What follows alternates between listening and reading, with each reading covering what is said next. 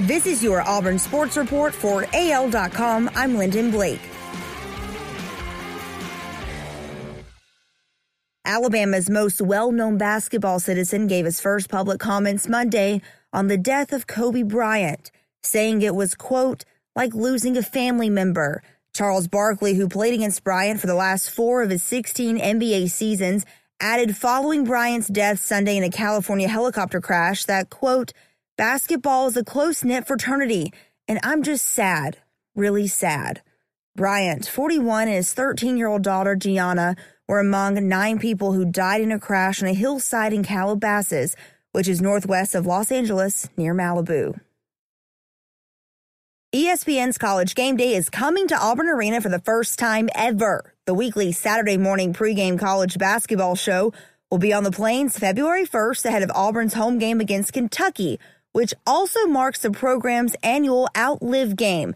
It'll be the first time the show has been on location for an Auburn game, home or away, though head coach Bruce Pearl has made 4 prior appearances from his time at Tennessee. We're excited about it, Pearl said. I had an idea a couple days ago, but it wasn't cemented.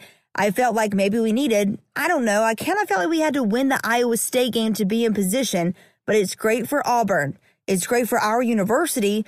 It's great for our community. All eyes of college basketball will be in Auburn, Alabama next Saturday. Pearl says that's pretty cool.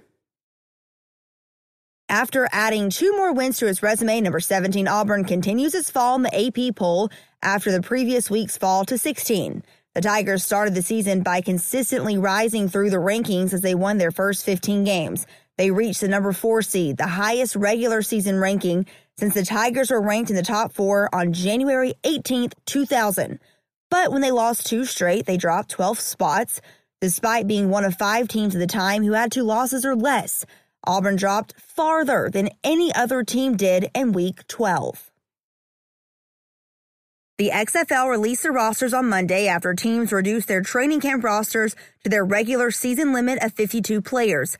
The XFL will begin its 2020 season with 2 games February 8th and 2 on February 9th.